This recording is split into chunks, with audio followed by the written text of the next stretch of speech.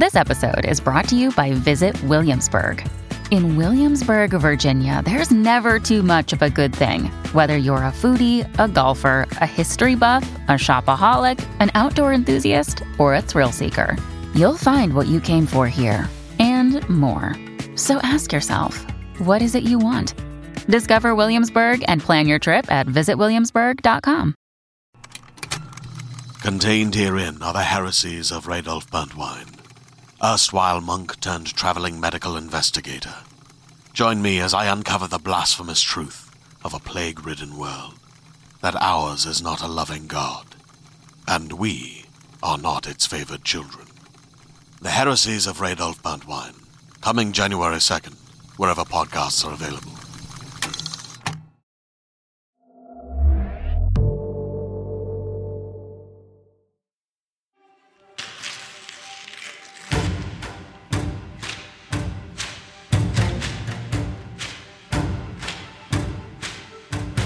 Realm presents Bookburners, Season 2, Episode 26.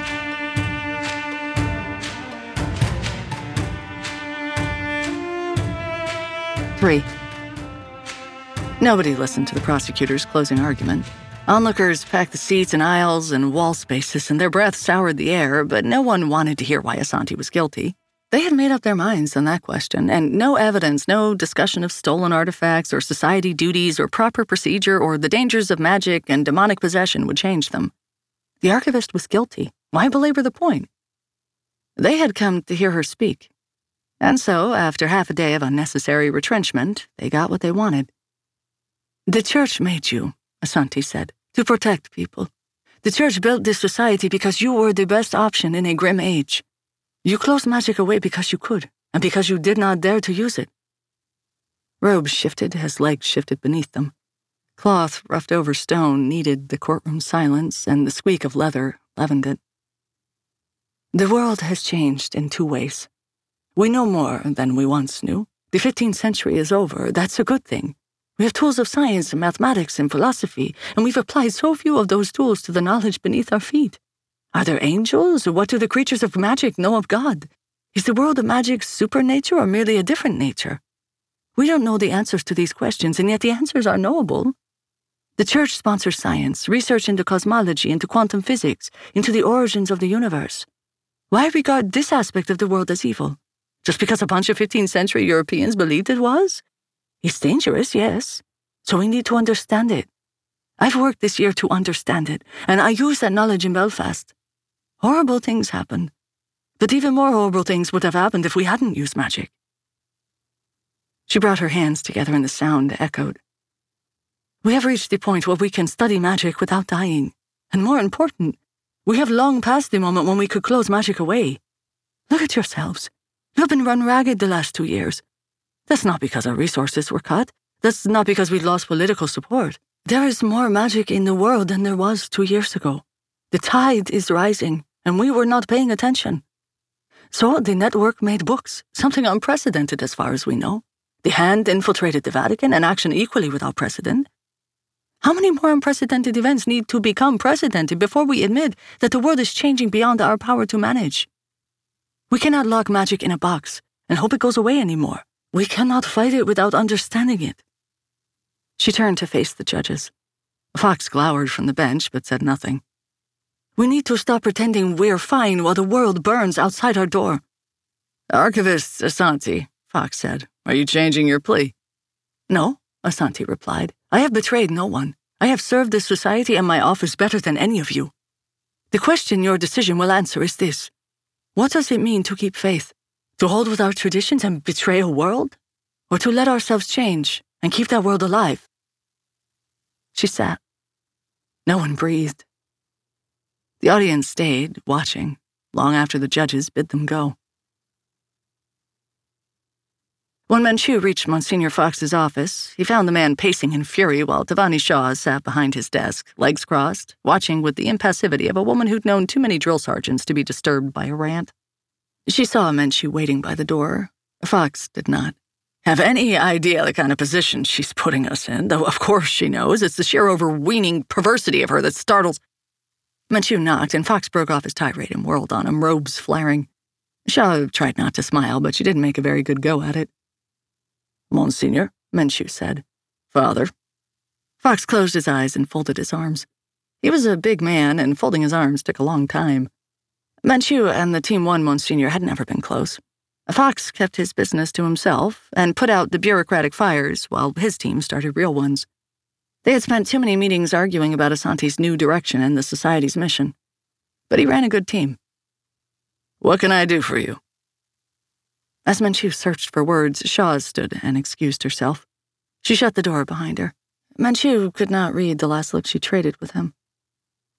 Closed, the office felt very quiet. He wondered if Fox soundproofed his office. What did he discuss here that he didn't want the rest of the Society to know? This office, too, been bugged by Team 2? Interesting questions, but distractions now. "Santi's right," Menchu said. Fox stood like a wall. "Do you drink, Father?" "Sometimes. Not now." "Permit me, then." A shelf beside Fox's desk held a crystal decanter and 2 lowball glasses. He held the decanter to the light, judged its contents pleasing, and poured just enough to amber the bottom of his glass. Menchu smelled peat and smoke without a hint of sweetness. "You're certain?" When Menchu didn't respond, he lifted the glass to his nose and inhaled. "I can't drink much. I don't drink much. But I used to, and I remember the smell. You know the trouble with poison?" Menchu didn't answer. He remembered the smell of burning human flesh and a yacht on fire, and remembered Sal asking him why. There were other memories, too. Bouchard's team riding into battle against the Tornado Eaters, Shaw ordering her knights to stand down. But he still smelled flesh and hair and crisped skin.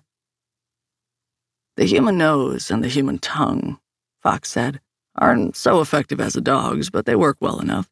We've spent hundreds of thousands of years learning to recognize deadly flavors and odors found in nature. You read these books, right, about Italy and the Renaissance, and everyone's going around poisoning everyone else, and nobody can smell or taste it, and those books are full of crap. Poison didn't work like that until recently. Not until we could find the things that kill you and take away the stuff that makes them taste like they could." He drank the glass clean. "Are you sure you don't want some?" "The topics made me nervous." "Father, do you really think I would poison you?" "I think you're coming to a point." He smiled then for the first time, and so briefly Menchu might have imagined the curl of lip. Fox's rage had receded. In the dim office, he looked grim, sedate, respectable. Menchu had known too many grim, sedate, respectable men to trust another. The office, for all its dark wood, paneling, and appearance of opulent age, smelled like nothing, and stone under the nothing, and peat, and smoke, fading already. "She isn't wrong, Father. That's the real killer. If she was wrong, we could kick her out, have a good laugh about that speech, and get on with our lives and our work.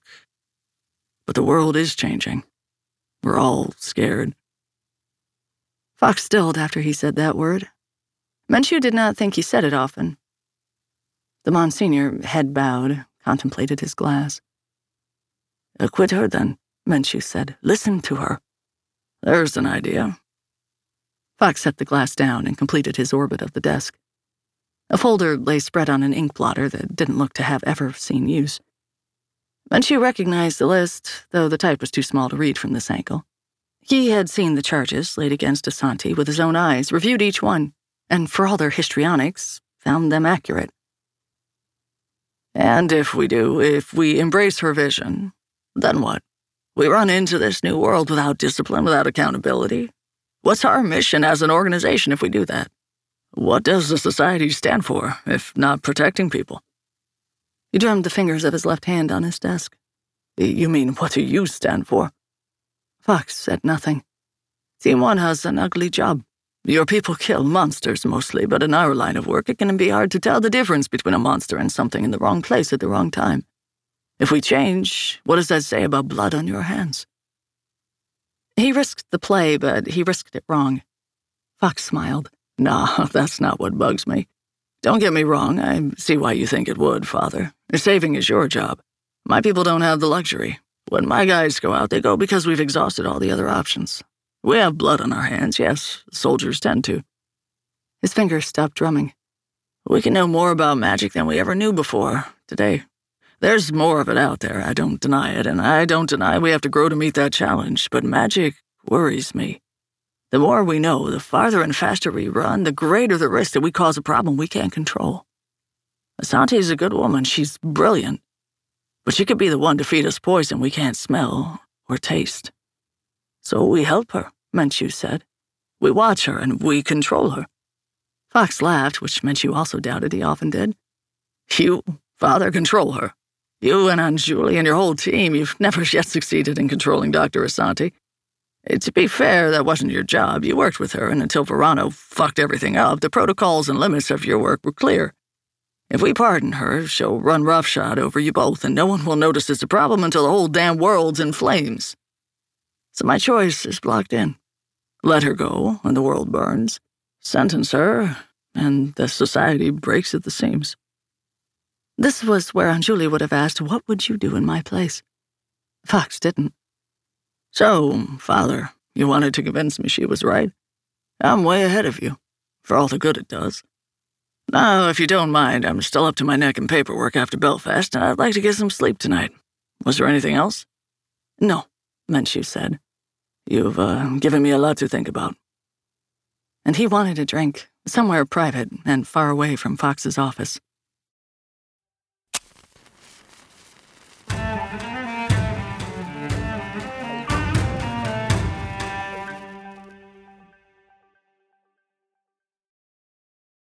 A little camera rested in the corner of the long hall that led to Asante's cell, and that little camera watched everything that happened between the cell door and the door to the Society's Vatican sub-basement. A small green light indicated the camera was watching, though there wasn't much to watch. A narrow stone hallway, with 2 guards standing outside the entrance to the cell. One stood at Martin at attention, rifle inspection ready. The other checked a text message on his smartwatch. The door opened, and the overhead lights died.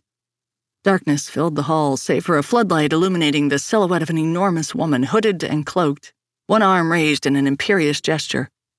The smartwatch guard shouted wordless warning, rifles were drawn. The camera's small green light blinked off. 2 men screamed, and their screams ceased in an electric buzz, followed by a chemical silence. The lights flicked on again. Grace stood over the fallen guards, capping a syringe and returning it to her jacket pocket. Sal closed the door behind her, shucked off the hooded cloak, and traded her 9-inch platform heels for bare feet. She ran down the hall, carrying the cloak wrapped around the shoes. The archivist was reading in bed. She regarded them wordlessly through the bars over the horizon of the dun. I'm not going with you. Grace rolled her eyes. See? Sal grabbed the keys from her and tried the lock. Of course you're coming with us. You appear to have been smart about this thing, haven't burned any bridges behind you, and oh my, is that a maitresse costume? Homemade version, Grace said. The shoes set Sal back a little. She doesn't own many pumps. Sal cursed the 7th key and tried the 8th. I'll have to tell her if our paths ever cross again. They will, Sal said. We're sending you to her as soon as we get you out of the Vatican. She spent a few hundred years evading society capture, and you seem to be on good terms, so... Asante closed the dun and drew back her covers. She wore a green nightgown and had her hair in a kerchief. Questing feet found her slippers, and she stood with the book by her side. How did you plan to get me out of the society, let alone the city? Easily. Keys. Whoever would have possibly needed so many? It's not like there were that many cells in this goddamn place, though maybe there were other prisons elsewhere within the society. Who knew what secret Sansoni hid or Team 2 had hidden before her? What doors there might be that no one had entered since Team 4 left. We have 3 hours before the guards change shift, and we have an escape route figured. This place was built to keep people out, not in. Asante smiled. I really do appreciate this, Sal. Grace, it's kinder than I can say, but I'm not leaving. Grace slumped in the metal chair by the bars. Sal was running out of keys. You have to go. They're coming for you, and we can't stop them. Oh, Asante said. I know. That was the plan. You're suicidal. I'm not. I am willing to be a martyr if that's what's needed. My affairs are in order. But it's more likely they'll kick me out or possibly send me to prison for a while for theft or something of that sort. In which case, I'll leave with a smile on my face and do my time and move on with my life, having done what I could do to save people who don't want to be saved. There were no more keys. Sal, furious, tried the first again and turned it harder this time. The rusted lock gave, and she pulled the barred door open. At least she tried. Asanti caught the bars and would not let her open the cell. Sal cursed and let the bars go. I'm not leaving. You have kids, for Christ's sake. And you know as well as I do that society won't give you a slap on the wrist. Not after this. The archivist's eyes were level and fierce and stronger than the cell bars. I do have children and grandchildren. My children are adults and my husband loves me and I've met all my grandchildren. I did not become the archivist planning to grow old here. I've always known this job might kill me. Fuck! Sal, she said, I made my case. I gave the society decades. They know that. And the harder they move against me, the more they break themselves. The organization might not die in a day after I'm gone, but it won't last. And when the horses are finished eating one another, there will be a better society, one ready to do the job they hired us for. Grace checked her watch. We're running out of time. I'll be fine, Asanti said. I thought this through back at the beginning. Not the details, of course, the network and all that. They were a surprise. But when I started pushing the society's limits, I knew a day would come when they push back. I've prepared. The one thing I can't allow is for magic to spirit me away in the dead of night. That would prove every suspicion Fox and his retrogrades have ever entertained. I'm sorry for the risk I put you through by not making you promise not to try something like this. I didn't realize... She stopped to catch her breath and close her eyes and did not open them again or speak until her eyes were dry and her voice level. I knew you cared. I should have credited how much. Thank you from the bottom of my heart. But I have to ask you to leave. Sal tugged the bars again. Asanti braced herself and would not let them go. Sal ran scenarios. They could overpower Asanti, carry her through the society. Moving with the captive was harder than moving with a willing escapee, but with Grace, she could manage. Sal, Asanti said, please, this is hard enough. No matter what happens, the society or whatever takes its place will need you and Grace and Liam and Arturo. Let me do what I have to do. Christ. Sal felt Asanti's strength through the bars. She was stronger. She let the other woman guide the cell door closed and let the latch engage. What will we do with Bozo and Chuckles in the hall? Asanti shrugged. I'll tell them someone offered me freedom and I did not accept. It has the advantage of truth. Asanti. Sal didn't have other words. Grace watched them both. I don't suppose either of you brought a book. A body can only stand so much done. She tested the door's latch, found it stable. Shame, but it was a slim chance anyway. Sal watched her through the bars. Go, Sal. That sedative won't last forever. I imagine Liam's waiting for you both and wondering what's gone wrong. You don't want him to worry himself to death? Some days I wonder... Asanti laughed. Thank you. And I'll see you around. We can imagine many potential futures. Some serve as inspiration, others, warnings. Wondery offers one possibility of the future in their new show, The Last City. The year is 2072, and the city of Pura stands as a miraculous green haven. Pura is a geoengineered paradise that protects fortunate residents from the global catastrophes of heat domes, fires, floods, and droughts. Demetria Lopez heads up Pura's public relations, tirelessly promoting the city's idyllic image. But when she stumbles upon a dark secret that, if exposed, would be the downfall of Pura's existence, she must decide who and what she's willing to protect. From Wondery, the makers of Academy and Dr. Death, The Last City stars actors Ray Seahorn, Jeannie Tirado, and Maury Sterling. Follow The Last City on the Wondery app or wherever you get your podcasts. You can binge all episodes of The Last City early and ad-free right now by joining Wondery Plus. Hey there, this is Justin Bartha. I made a funny new podcast, King of the Egg Cream. It has the greatest cast in the history of podcasts with actors like Louis Black. I'm torn by my feelings for two women. Bobby Cannavale. You can eat it, or if someone hits you, you can put it on your cut. Melanie Linsky. I wonder what these marvelous things are that look just like boiled chicken feet. Jason Ritter. I can break things and pick locks and kill people. Michael Stuhlbarg. The whole point is to inspire people that they should make themselves better. Ari Grainer. No, don't whet its appetite. What are you, an idiot? Me, Justin Bartha. That's not just any egg cream, that's a Lemke's special. And all narrated by the hilarious Richard Kind. This is the story of Harry Dalowitz and how he rose from nothing to become New York's King of the Egg Cream. So if you like funny true stories, come listen to King of the Egg Cream, available wherever you get your podcasts. Hilary Sansoni answered the door in pink silk pajamas with her hair in a towel and a cup of licorice tea in her hand. Behind her lay her apartment, finished in plush and cream. Perfectly anonymous bookshelves squatted at the room's edges, featuring rows of small porcelain and pewter figurines, mostly dancers. 3 art books lay on the low glass tabletop next to the plush cream sofa, one of which was open to a spread of Herculaneum murals. "Arturo," she said, "to what do I owe the pleasure?" Manchu felt battered and weary after the day, and after a half-hour spent pacing in Sansoni's building's lobby under the doorman's glare as he pieced together the words he'd use. As soon as he got the logic clear in his head, it clouded again. "I want you to understand," he said. "I'm doing this for her. I don't care about power, I don't care about the game, I don't care about society politics beyond our mission. But I care about her." Saying that part hurts parts of him he hadn't known existed anymore. As if some part of Arturo Manchu had been bound with wire until all feeling stopped, and then the wire was unwound and the pain began. "Those are my terms. If you can't accept them, I will leave right now." Someone else might have sipped her tea to temporize. "Come inside, Arturo." And he did. 4. There was no public trial the next day. Deliberations was the story that went around. Clerks returned to their files, Team 2's spies monitored their phones and sources, and Team 1's soldiers hit the gym. Sal and Grace went to a rooftop restaurant and drank Bellinis. "At least nobody's tried to arrest us for, I don't know, whatever, yet." "They'll think of something," Grace said. "You knew she wouldn't go with us." "I suspected."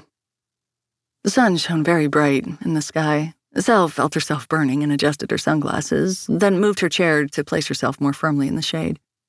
Grace's broad-brimmed straw hat cast all the shadow the other woman needed. She wore a sundress and white leather sandals, and her mouth glistened from gloss and alcohol. She licked peach pulp from her lower lip. "So why did you help me?" Sal asked. "Why didn't you try to talk me out of it?" "I hoped you were wrong. And I was willing to take the chance, but she's brave as hell, and smart as hell." "I don't know," Grace said, "if that's a good choice of words." Sal turned to her sharply. "Was that a joke? I make jokes all the time." "Could have fooled me. I have a dry sense of humor." Sal let it drop and raised her glass. "To Asante." "Asante." The crystal rang. Bubbles danced in Sal's mouth, and the sun burned brighter. It was the wrong drink. Somewhere in a better world, they were drinking whiskey. In a better world, there were tears. She reached for Grace's hand, not knowing why she did, and Grace took her hand and held it tight. Then she waited in a small, dark room beneath the Vatican where there were no chairs. The electors gathered, the papal rep and various selectmen, Sansoni present in a non-voting capacity. Fox should have been there, but candidates for the cardinal's office were not allowed to vote on their own selection.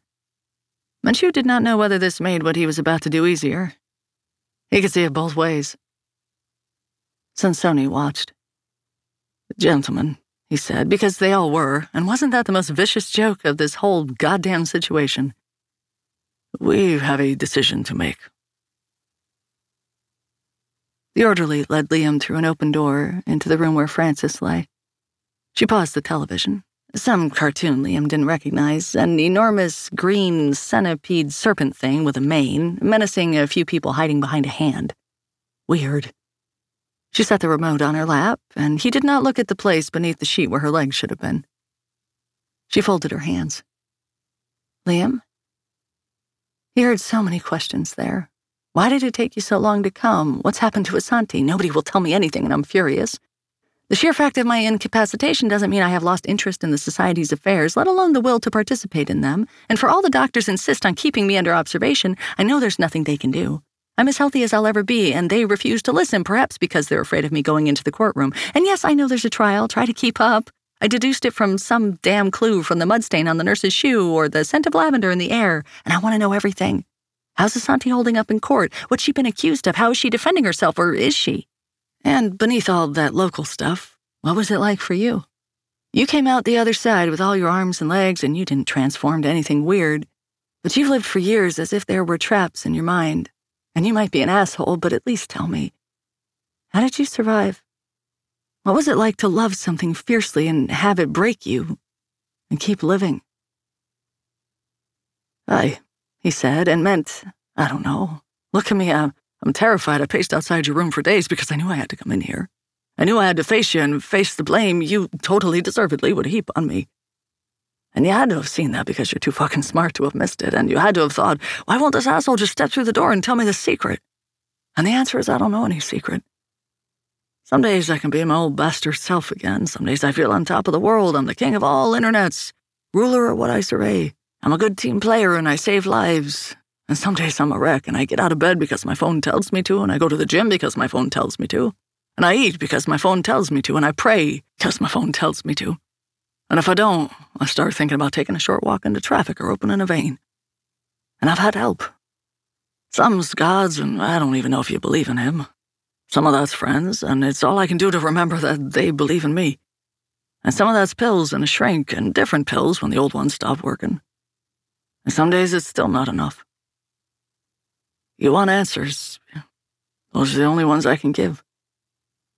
I know you think I'm just some wanker who never grew up. But I'm here because it helps to have someone, and I'm here because we're all broken. And I'm here because no one is. I wanted to come by. She gestured to the chair beside the bed. Sit with me? Watching cartoons. I've never seen this one before, he said. I'll get lost. You can follow it, she said. It's just started, and you can ask me if you have any questions. I'll do that. He sat. Thanks. She pressed play, and the centipede roared.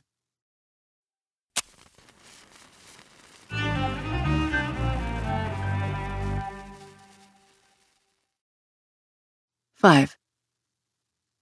Asanti woke early and showered and wrapped her braids high in her head in a strong, winding knot. She read Donne. She was learning to hate Donne again. In her life with Donne, she had gone through love to hate and out and back. She could draw a wave of Donne over time, marked with marriage, the birth of children and grandchildren. She wondered about frequencies and amplitudes and red shifts and blue shifts and whether Donne was going away or coming toward. Someone knocked on the door. Come in. The guards preserved the facade of privacy, averted their eyes as they approached the lock with the same keys Sal had stolen. Kind jailers, and wary. No one could quite believe a being of magic had offered her a way out, and she refused. She must, they thought, be playing some long game, scheming for eventual triumph. Why would anyone face judgment if they didn't have to? Asanti had often wondered what it felt like to process. Now she knew. 2 guards marched in front of her through Vatican's sub-basement halls, and 2 guards marched behind. They did not cuff her or bind her. She was a queen. A courtroom of eyes fixed upon her as she entered. Regard settled over her like a mantle, and she bore it with pride.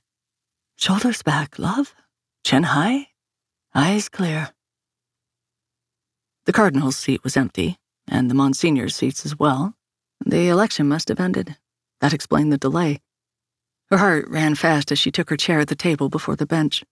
Cardinal's selection meant the society had unified behind a candidate, and the Pope concurred. She wondered if dying would hurt. She didn't have to wonder. She'd seen it happen, seen the oracle strangled. But the sophists escaped tempted. All she knew was that other people looked like they did not like dying. She had no access to their sensoria. She saw reactions, that was all. Muscle contractions, the body reduced to an animal by pain. Perhaps when she died, it would feel as easy as breathing, no matter what contortions her body assumed meanwhile. A weak argument, but it filled the time. Doors opened behind her. The others turned. She did not give the new official arrivals the satisfaction. The Cardinal, too, processed like her, escorted, imprisoned in his own way, his boots tread regular as a horror movie monster's. But the Cardinal who revolved into her vision was not the Cardinal she expected. Her calm shattered, and rage and fear burned in its place. Cardinal Fox rose to the seat. The red did not suit his coloring, but he wore the robes well. They settled from his broad shoulders to his thick legs. He looked like a flattering carving of himself. The audience sat. Asanti remained standing. Was that proper protocol? She neither knew nor cared. "Archivist," Cardinal Fox said, "you have proven your case. Magic is returning. The Church must fight this battle with all the weapons at its command. You are one of those weapons, Dr. Asanti. We cannot afford to shut you down or break you, but we must stand together against the coming tide. We need discipline, strength, vision. You are guilty of abusing our trust, but the fault lies not with you, but with the Society's leadership. Your sentence is, at this time, commuted. You will remain with us in your capacity as archivist, and you will help us stop the death of the world. All research into the use of magic and all cooperation with magical entities is, from this moment, banned. We cannot let this rot touch us from within. But neither can we afford to remain complacent. We will shift our approach. In the coming weeks, we will forge a new society, a society that will act quickly without mercy to purge evil. The budget and purview of Team 1 will be expanded. Team 2's surveillance will be stepped up, and Archivist Asanti, you and Team 3 will shift focus. Find me a way to stop magic. Find me a way to kill it." He raised his hand. "We all have work to do. Let's go." Menchie was halfway up the winding stair from the archives to the Vatican when Asanti caught him by the shoulder and thrust him against the wall. Her fingers were strangler-tight around his arm. "Do you have any idea what you've done?" He had not run after the sentencing, but he had walked fast. He had spent all yesterday working out a speech for when she came for him. He'd thrown out 6 drafts and started again. "This team needs you," he had planned to start, "and I need you, and for all your high-minded ideals, no one can do the work you can. Yes, Fox is a jerk, and yes, he'll lead the society in the wrong direction, but since when have we cared about what the Cardinals think? What matters is we'll be free." "I had to," was all he got out. "All you had to do was let me do what had to be done, you infuriating, frustrating, self-righteous, moral man! You priest!" The spit of the pea landed on his cheek. "We need you." He had never seen her this mad before, not after Peru, not after Glasgow, not ever. It would have been wonderful, like a summer storm, if he weren't the target. "The rest of the society can rot. The world hangs in the balance, and it needs you. We were supposed to get a moderate cardinal, a papal appointee. Hell, it could have been you. I thought—" She let his shoulder go and drew back, disgusted. "After Belfast, the Conservatives were too strong. Unless you threw me under the bus. That was to be the deal. I go under, the Radicals get the election, and there's enough political will to fix things around here, and then maybe, just fucking maybe, the world survives." He had never heard her swear before. "And you messed it up. Don't try to deny it. You did this. You made the deal. Fox enthroned for my survival." "We make compromises." Menchie straightened his shirt front and straightened his collar. "In the field, we choose who lives and who dies, what risks we take and which we don't. You made this the field, so I chose. And I saved you so you can save us so we can save the world." The echoes faded. "Didn't you listen to a single thing I said in court?" The echoes had bleached the anger from her voice. "We can't stay the same and survive." He reached across the gulf between them to her shoulder. He might as well have touched a statue. She did not look at him. "Get out of my library." He let her go. She said nothing more. He climbed the stairs. "You too," he heard her call down the stairs toward the door he had not heard open, to Grace, to Sal, to Liam, who, of course, were listening. "All of you out. I need to be alone." Epilogue. Rome was shit at handicap accessibility. Frances Haddad wheeled down the sidewalk, glanced over her shoulder, and saw nobody following. Not that she had many options for shaking a tail if one existed. She was relying mostly on the fact that the society didn't expect much from her these days because she couldn't walk, and because what was she? An assistant to a woman whose wings had been clipped. A scholar, not a doer, whose brief field experience ended poorly. She turned down a narrow alley. At the far end stood a shuttered shop, its door sill blissfully level with the walk. Watchmaker read the sign over the door, but she couldn't read the name. Cobblestone sucked. Gross word, she'd always thought, considering, but it fit. Cobbles weren't made for people with wheels. The chair was sturdy, and she kept a good grip. The last few months had developed her grip and arms in a way she would have said before she would have killed for.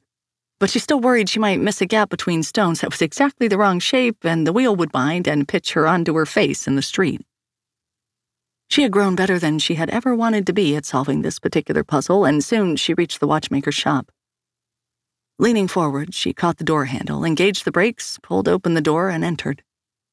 This would get easier, she expected, with practice. She'd already grown used to the many pieces of the motion, blending them into a single thought, open and enter. The door closed and left the room in near darkness. Late afternoon light snuck between the boards nailed over the windows, and dust cohered that light to solid striped beams, which fell to touch the broken floor with gold. There was a table in the center of the room, and a single candle on the table, and across the table stood Asanti. "I don't think I was followed," Francis said. "I don't think I was either." Asanti leaned into the table. "I don't know how we'll do this in the long term." "We'll manage," Francis said. "We have to." Asanti took a matchbook from her purse. "Okay, there should probably be some kind of ceremony, but I'd rather leave that for the priests if it's all the same to you. No argument here." She lit a match off her thumbnail and lit the candle. It cast shadows of itself. "Welcome to the first meeting of the new Team 4. Francis waited for a gong to ring or a car to crash out on the street, for the voices of a heavenly choir. Asanti seemed to be waiting too. "Just us?" Francis asked. "At first?" "Don't worry." Francis's head whipped left, then right. Her eyes darted, searching for the source of the new voice. A man emerged from the shadows in the corner, shadows not deep or dark enough to hide a man, shadows that seconds before had been empty. Francis did not recognize the voice, but she recognized the man. She'd seen his picture before, in Sal's file. "I think our numbers will grow soon enough," Harry said. You are listening to Book Burners, created and produced by Realm, your portal to another world. Listen away.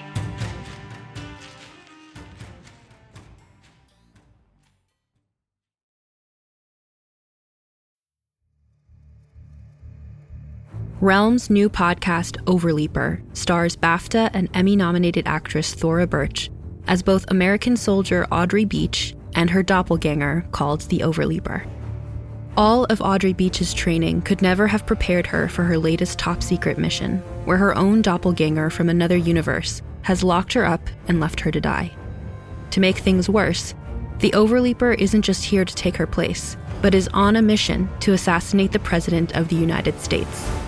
Overleaper is a thrilling espionage filled with twists and turns, as Audrey must race against time and herself to defend the nation and protect her good name. Be sure to listen to Overleaper wherever you get your podcasts, or visit realm.fm for more information.